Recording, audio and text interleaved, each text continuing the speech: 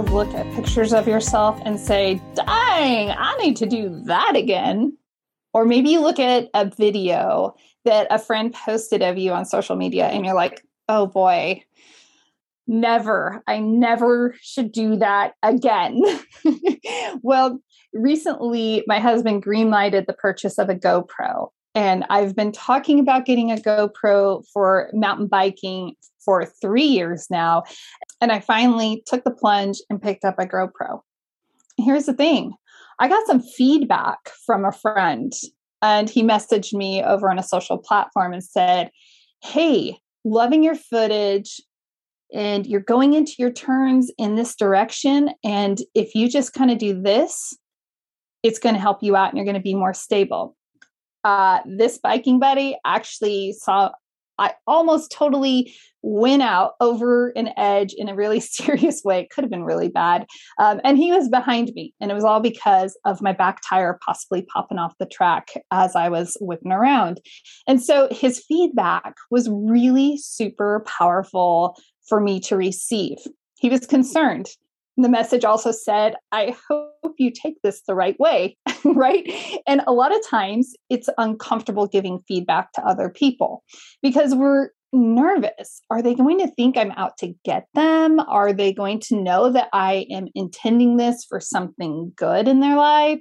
How will they receive this? I don't always receive advice super great. Most of the time, I like to think that I do. I think we all like to expect the best of ourselves. When it comes to biking, it's really easy for me to receive it because I'm still low man on the totem pole trying to catch up with everybody. And so I will very quickly try to assimilate every little bit of information that I can get that will improve my riding. It makes me determine what I want to redo.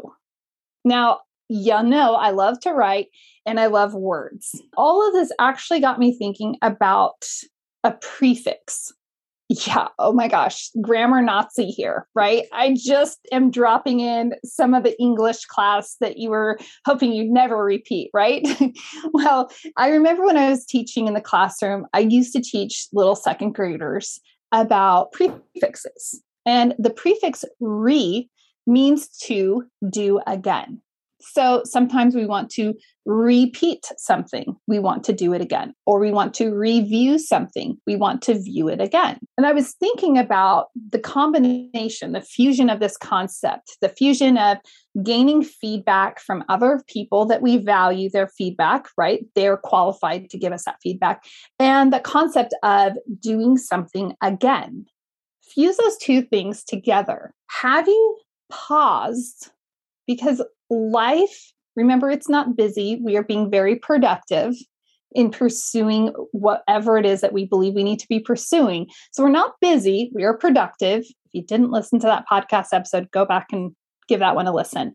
But have you taken time to actually pause and review what your schedule has been like? This morning, as I was reviewing my schedule and I was looking back over the last couple of months because my planner has 2 months at a time. And I was reviewing, what have I done? What have I accomplished? I have my goals for that specific month written down. Did I hit all my goals? And I was really reflecting on what it is that I was going after. When we take time to review, we need to be asking ourselves the best questions possible.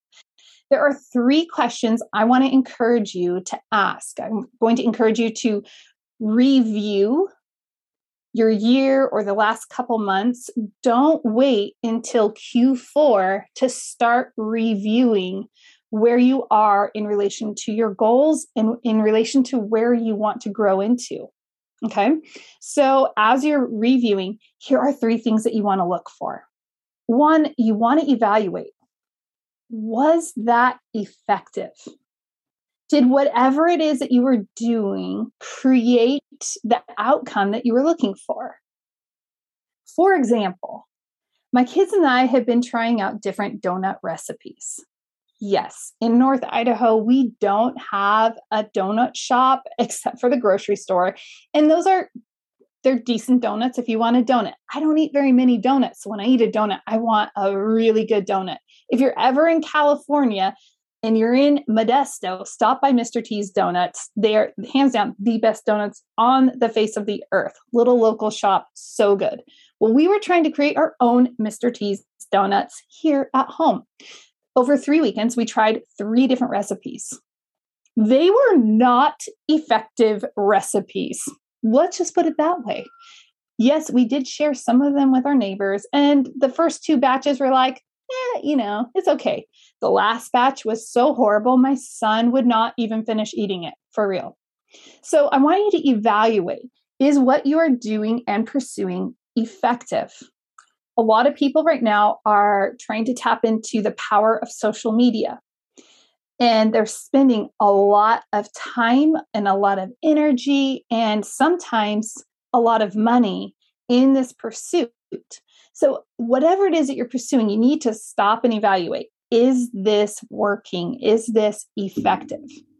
I noticed that a lot of friends of mine have kind of scaled back over the last couple of months on the social media platforms. And I think the reason is that, life is going back into its normal groove and people are actually with real people again and traveling and out and about. And so we're not so much on social media as we used to be. Used to be meaning during the pandemic when that was just, part of the lifeblood for a lot of us of staying connected, especially with our professional peers. You need to evaluate, is what you're doing effective? When it comes to social media specifically, you want to be evaluating, why am I on this platform? What is the outcome that I want from this? Do I want people to schedule a call from me? Do I want them to simply like my things? Because if you're not getting the outcome, then you might be wasting your time or you're going to be in need of a new strategy, right?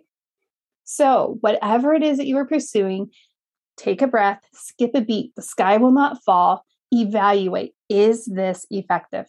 The second part you want to look at is this efficient? Well, maybe let's go back to that social media example. Maybe I am getting the results I'm looking for. Maybe being on social media, I am having people schedule call with me as potential investors or coaching student clients. And maybe I'm getting that outcome, but was it efficient? How much of my time, energy, and money did it take for those conversions to take place? When we evaluate if it is efficient, we need to double back into, is it effective? Well, it was effective, but it wasn't the most efficient way of going about this. So I'm going to try something different. But here, in my personal, humble opinion, is the most important thing that you need to be evaluating. Was it satisfying? In his book, Super Coach, Michael Neal points out that when you do what you love, and when you choose to do more of what you love, everything else falls in place. It's not what we are taught to do. We're taught to, swallow the frog first. And yes, I do agree that's great advice, but we're kind of taught to, pull our bootstraps on and suck it up and just grit through and do the tough things. But if it's not satisfying, we're not going to have the actual literal chemical releases in our body that are going to help drive us into doing that more.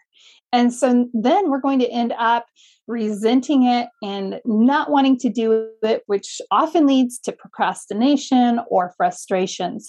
So as you're evaluating, I want you to evaluate, was this satisfying? I personally love what I do. I love educating investors. I love working with seasoned investors. I love coaching people so that they can reach their next best level. These are things that I love. I love podcasting.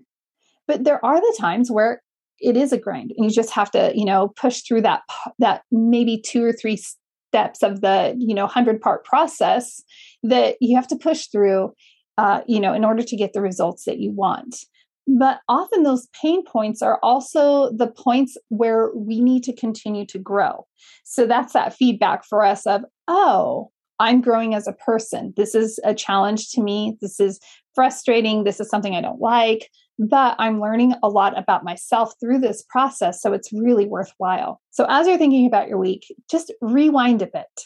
Take a look back, review what's taken place, see what you want to keep, evaluate. Was this effective?